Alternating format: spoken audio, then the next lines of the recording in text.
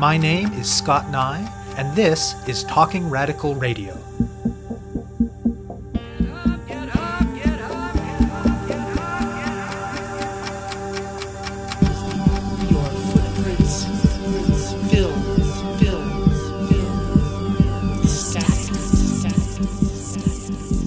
Hello and welcome to Talking Radical Radio, where we bring you grassroots voices from across Canada. We give you the chance to hear many different people that are facing many different struggles, talk about what they're doing, how they're doing it, and why they're doing it, in the belief that such listening is a crucial step in strengthening all of our efforts to change the world. On this week's show, I will be speaking with Wendy Goldsmith and David Heap. At the end of 2013, Canada Post announced that it would be making massive changes and cuts. It would be raising prices significantly, and, along with slashing many jobs, it would be ending the practice of home delivery for letters and parcels, and instead retrofitting already developed communities with giant, centralized, self-serve mailboxes.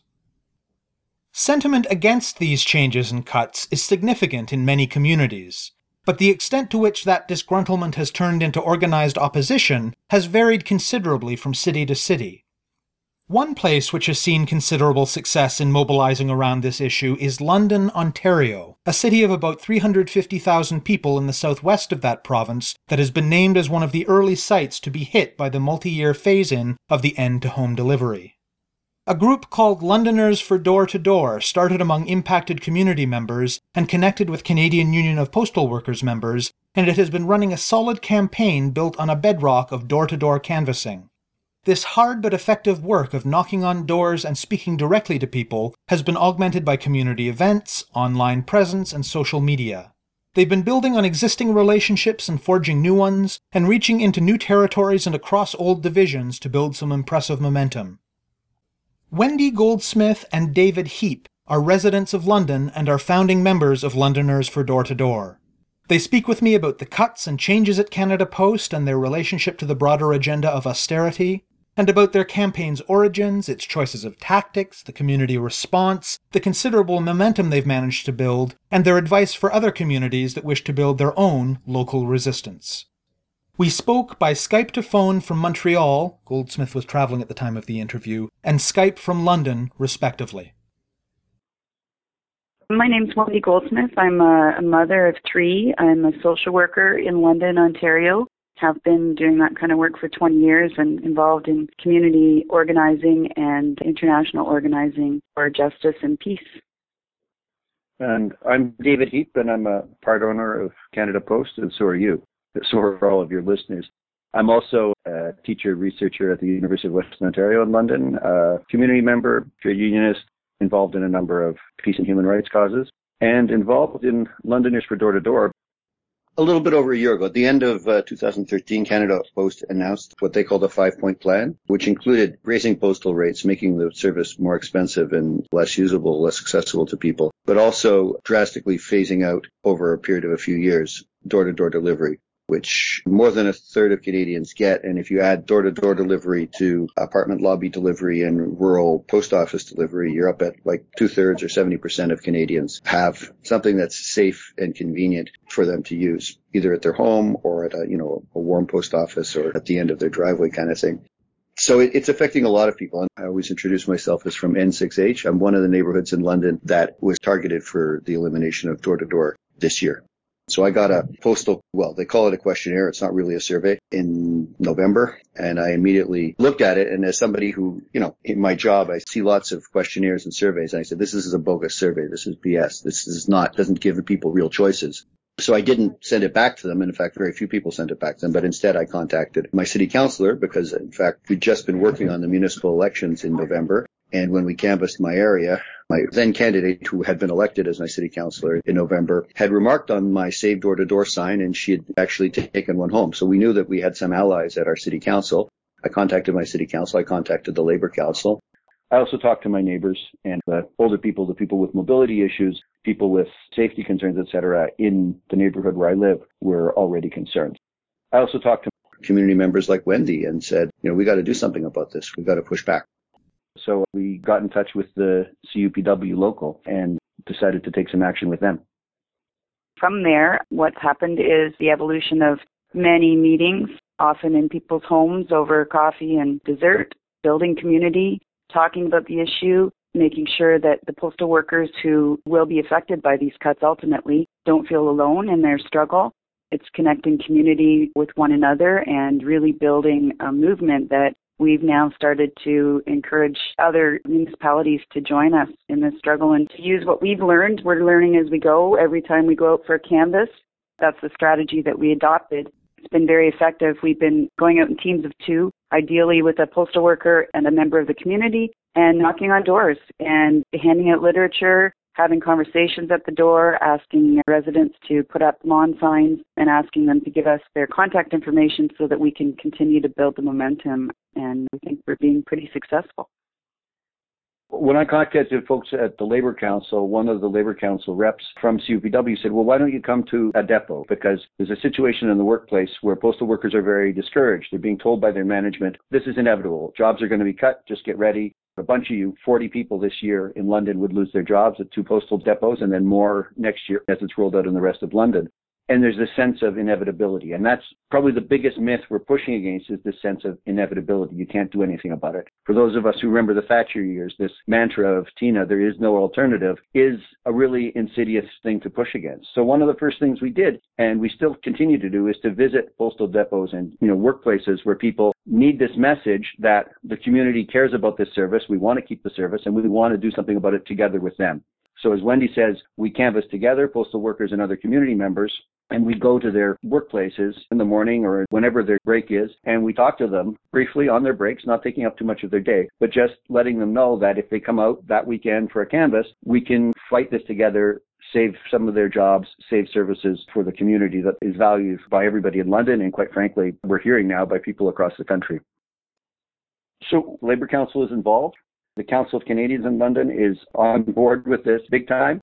We have community members who we've just met through the signs or through knocking on doors. I mean, there's somebody who lives on my block who I've seen for years and never spoken to, who came over and said he wanted a sign, and then the next thing I knew, he was joining us for a canvass that Saturday. So it's connecting people through existing networks, Council of Canadians, Labour Council. One of the NDP riding associations here is all over this issue, and the local nominee is now canvassing with us because people know that it affects our neighborhoods in a very direct way.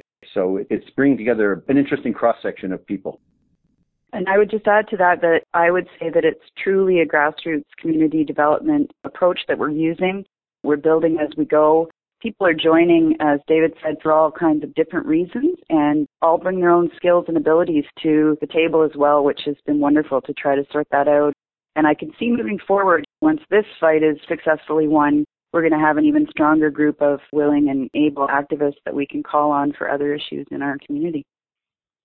As Wendy says, all kinds of abilities. So we have, for example, seniors who aren't quite up to going door to door. They put together a phone tree so we can phone back some of the contacts we have and remind them of upcoming canvasses or visiting municipal council meetings, municipal committee meetings, because we have a largely new city council in London and they're finding their way to supporting what they hear from residents about this issue, but it helps to have residents of London in the gallery at City Hall to remind them the way that the people that elected them want them to vote on these issues. Lay out for me your case against this change in how the mail gets delivered. It's part of a general program of austerity and the idea that we have to do more with less. And as a reorganization of a public service, the idea that the people who receive mail have to do the walking that's paid for by the postage stamp. As one of our friends says, it's not like you get an 80% reduction because the mail doesn't quite get to its destination. You still have to pay the same stamp. You should get the same service, and we should all get it to our doors. It's also a cost-cutting measure which isn't justified at all by Canada Post's financial picture. They have posted profits every year this century except for one, and the 1 year they didn't post a profit, it was because they put their employees out on a lockout, right? They try to massage their books and their financial statements to make it look like they're losing money, but the fact is the Postal Service is very profitable. In particular, the delivery of parcels is very profitable. As people buy stuff on the internet, Canada Post is one of the preferred deliverers. So there's really no economic justification for cutting door to door. It's a crown corporation that's successful, it belongs to all of us, and it should actually be expanding service rather than cutting service back. And from a humanitarian, a human perspective, and someone who lives and works in communities and neighborhoods, we were hearing from people the shock and alarm that, this valuable service was suddenly going to be cut, especially for seniors and those with mobility challenges. And we've also seen how some of these super mailboxes, how they're being managed and how difficult it is, the increase in mail theft and on and on. But for me in particular, it was really important to think about the human cost and the additional services that our letter carriers provide for us. For example, they're often the eyes and ears of the community and have, helped many people in distress, have reported break-ins and thefts themselves. And it's just nice to know that someone's going to come to your door if that's the only person you're going to see that day. So those were some other important reasons to get involved. And if I could add, there's another financial piece to this. I mean, not only is it not losing money federally, it's profitable federally. Canada Post is posting another profit for 2014. Shifting it to people individually doing the volunteer work that should be paid for by the stamps goes along with a substantial download of cost to municipalities. A few municipalities like Hamilton and Medicine Hat have costed this out. And just the approval process is costing $500, should cost $500 or more in the municipalities that have to accommodate these SMBs, these self-serve mailboxes, because, they're being forced retrofitted into neighborhoods that were never planned for them. Unlike the 25 or 26% or so of communities which were planned with self-serve mailboxes, when they're forcing them into the other neighborhoods as they are now, it creates a whole host of problems. From, as Wendy says, there's the accessibility issue for people who have trouble getting to them, but on top of that, there's parking issues, lighting, safety issues. Many of the locations are poorly lit and dangerous. Canada Post subcontracts the snow removal to people who don't do it, and there's no recourse to that. Municipalities have found that if they have to do things like clean up litter, they can't recover the costs from Canada Post. So there's all of these costs which are downloaded onto municipalities with no compensation. It's impossible to get money out of Canada Post for any of these things, even when they put things in the wrong place, which they've done in other municipalities like Canada. It represents a burden on municipalities and a burden on municipal taxpayers. When we started, we developed a package of materials for canvassers, and in there we have a script, a suggested script that people could use at the door. And I think that's still in there as a guide, but we found this to be the easiest door knocking ever. As soon as we say we're with Londoners for door to door, and did you know that your neighborhood is slated for one of these super mailboxes? And in fact, now we're focusing on the areas where we know that they are planning to place those mailboxes. But it's a real easy sell, and people basically say, where do I sign? And provide them with literature, and some of them want to engage in a conversation. Admittedly, it's been pretty cold, so we don't stay at the doors very long, but really, it's been a very easy sell.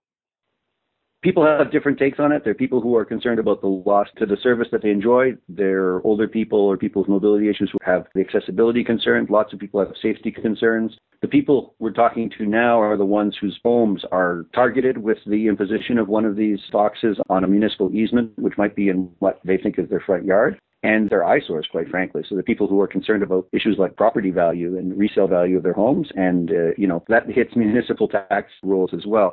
So there's a host of issues. And a big part of what we do is listening to people and saying, why does this concern you? Which parts of this concern you? And giving them a way to express that to, for example, the municipal councillors, and we hope very soon to the federal MPs in London, because we're calling for town hall meetings in the two affected depot areas in northeast and northwest London. But as Wendy says, it's the easiest campaign. I mean, I've campaigned for all kinds of things for many decades, right? But I've never been in a position where you're getting out of a vehicle and people walk up to you and say, have you got more of those signs? Can I sign your letter? In some cases, we don't even get to the doorstep. And are you running into any people who support Canada Post's position or who just don't care? Very infrequently. I would say that the biggest argument that we face is, well, my neighborhood already has one of these mailboxes and it's not so bad. That comes up occasionally, but our response is what we want is door-to-door mail delivery for everyone. We want to see Canada Post expand, not make smaller their services. So that would be the one argument that some folks make. Yeah, I think it's really important to distinguish between the neighborhoods that were planned around these and they don't have the parking and safety issues because they had an opportunity to have the planning process to make them fit in. They should be offered, as Wendy says, the option of going to door to door because, quite frankly, the Postal Service is profitable enough to pay for that too. But that's very different from the imposed retrofitted SMBs in neighborhoods where door to door is existing. So yeah, you do occasionally have those conversations with people who don't really care. Often, if you bring up the municipal tax issue, that's not something that people see, that this is going to be a burden on the municipal tax roll. So even people who think, oh, well, Canada Post has the right to do this, or it's okay that they're doing this, are typically shocked to realize that it's going to hit our municipal tax bill. And quite frankly, I think it caught our municipal councillors by surprise. So this is something that even people who don't necessarily care about public services care about costs to their communities, right? And for example, the mail theft side of things. Again, in communities where these are imposed in a retrofit kind of way, the experience has been in places like Surrey, BC and Thunder Bay that they're magnets for postal theft. And postal theft these days means not just your regular letter mail, it means identity theft of all of your cards, it means losing parcels that are sold by internet. And the SMBs are magnets for this. I mean, people are just hitting them with trucks and tossing them in the truck and taking them away, or breaking them open and taking all this stuff. This has led in some places in BC to increased policing costs. And it's a fairly easy case to make, even like a fiscally small c conservative-minded person at the door. Well, which uniform is more cost-effective? Sending a postal worker around to deliver your mail, or sending a police officer around to your door to, try to figure out what postal mail has been stolen from these things? Much more expensive, right? That's a kind of contrast that you can talk about, even to somebody who's not naturally inclined to talk about public services, keeping good jobs in our community, and all of these other things that come up more often.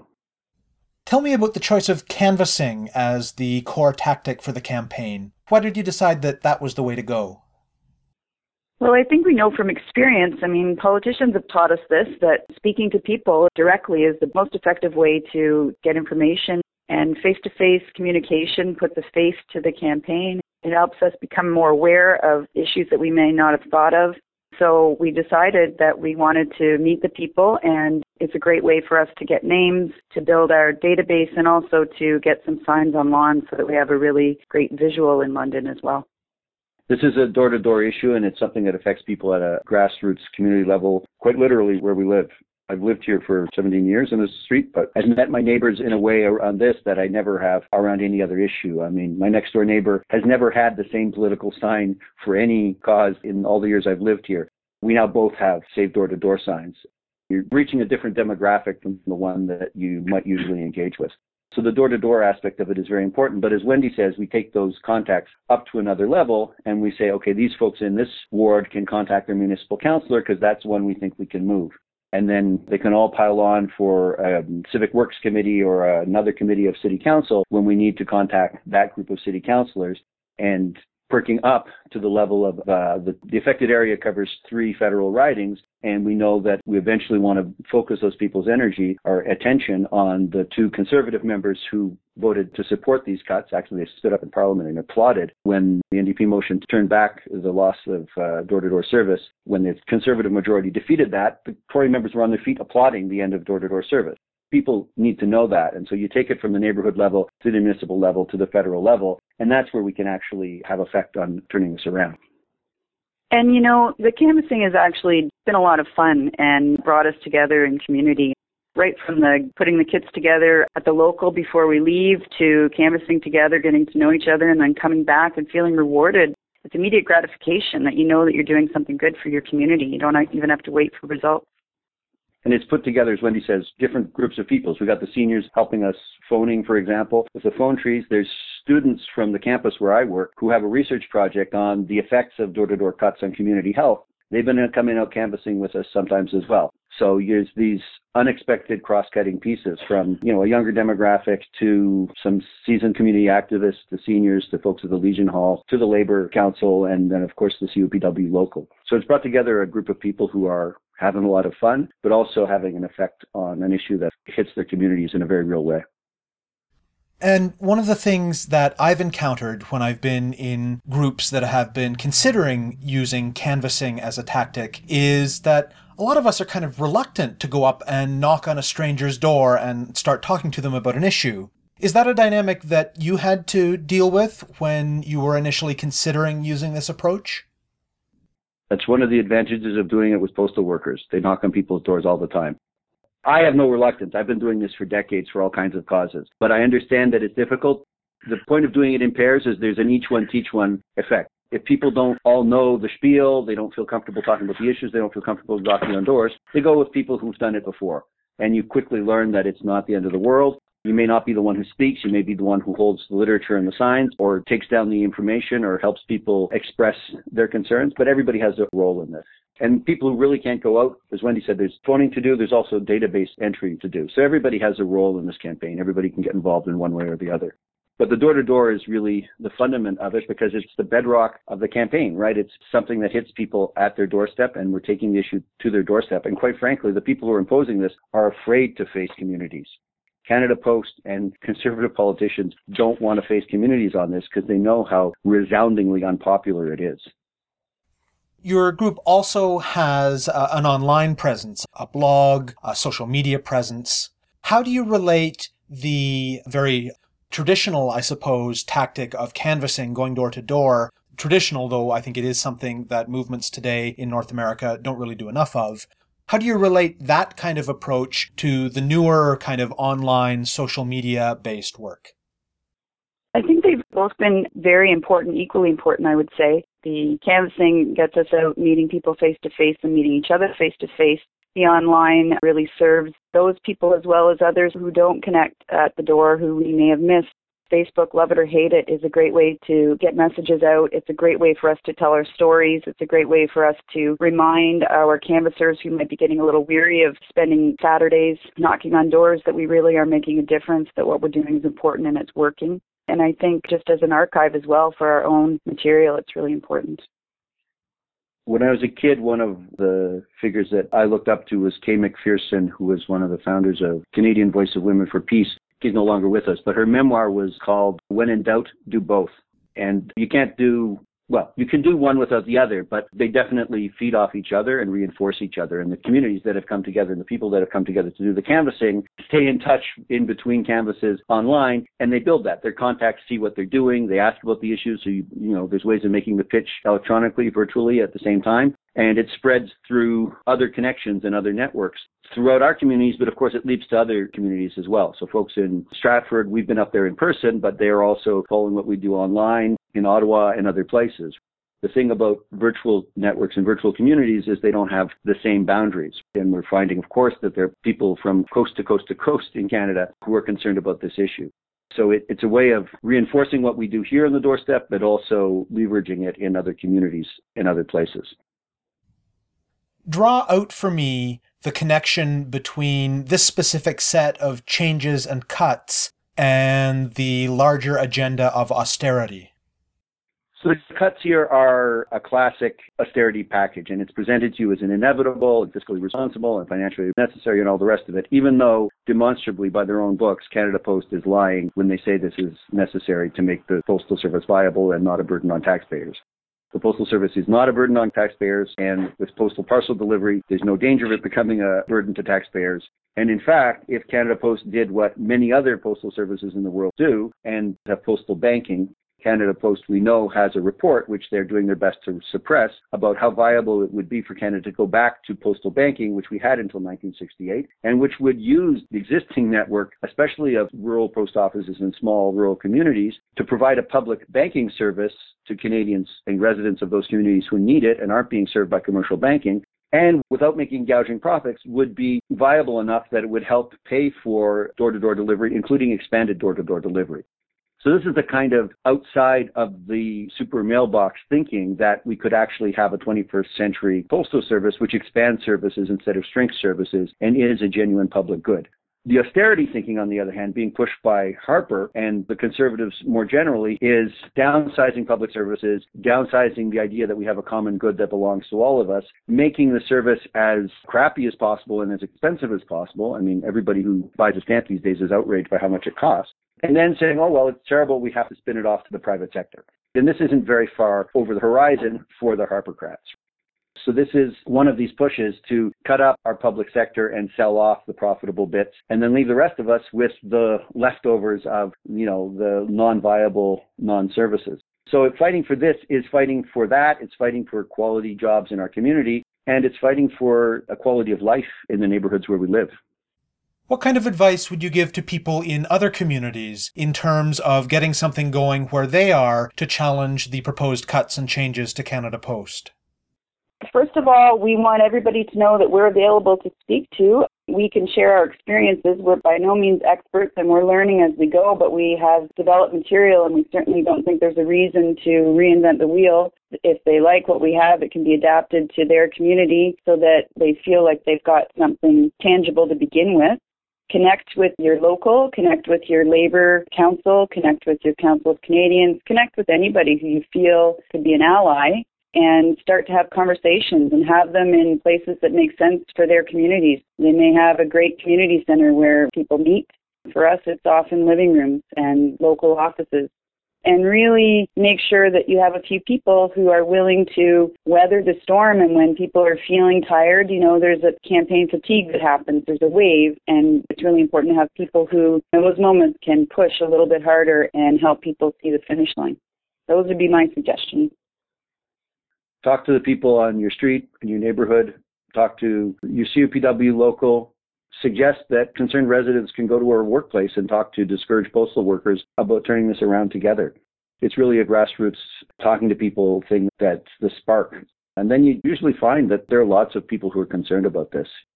Some of the municipal councillors, for example, they're typically closer to the ground once they get their teeth into this issue and realize that they may not be able to stop it, but they can regulate it and slow it down and point the heat at the federal politicians who are the ones who can really change this. Lots of people can get on board in different ways, but certainly our material is available. We've already sent it to some other communities. They're adapting what seems useful to them or making up their own scripts because it's a little bit different everywhere, but there's also a lot of things in common between the struggle from coast to coast to coast. And have fun doing it. I've been to lots of rallies and people are angry and they have every right to be angry about whatever that issue is. But in this struggle, we have to remember our humanity, I think, and our connection to each other. And that's the thing that I think the Conservatives don't count on because they've done a really good job of isolating themselves from community, and they're trying to do that to us. And if we don't let that happen, then who knows what could happen. The creativity and imagination that has been sparked already by people in our campaign has been fabulous, and that's one of the things that keeps me coming back for more. You have been listening to my interview with Wendy Goldsmith and David Heap of Londoners for Door to Door about their campaign to save Canada Post's home delivery service in London, Ontario, and across the country. To learn more about their work, go to londoners4door2door.blogspot.ca. That's substituting numerals for 4 and 2, londoners4door2door.blogspot.ca. To find out more about Talking Radical Radio, the guests, the theme music, and the ways that you can listen, or to make suggestions about topics for future shows, go to talkingradical.ca and click on the link marked Radio. That's talkingradical.ca.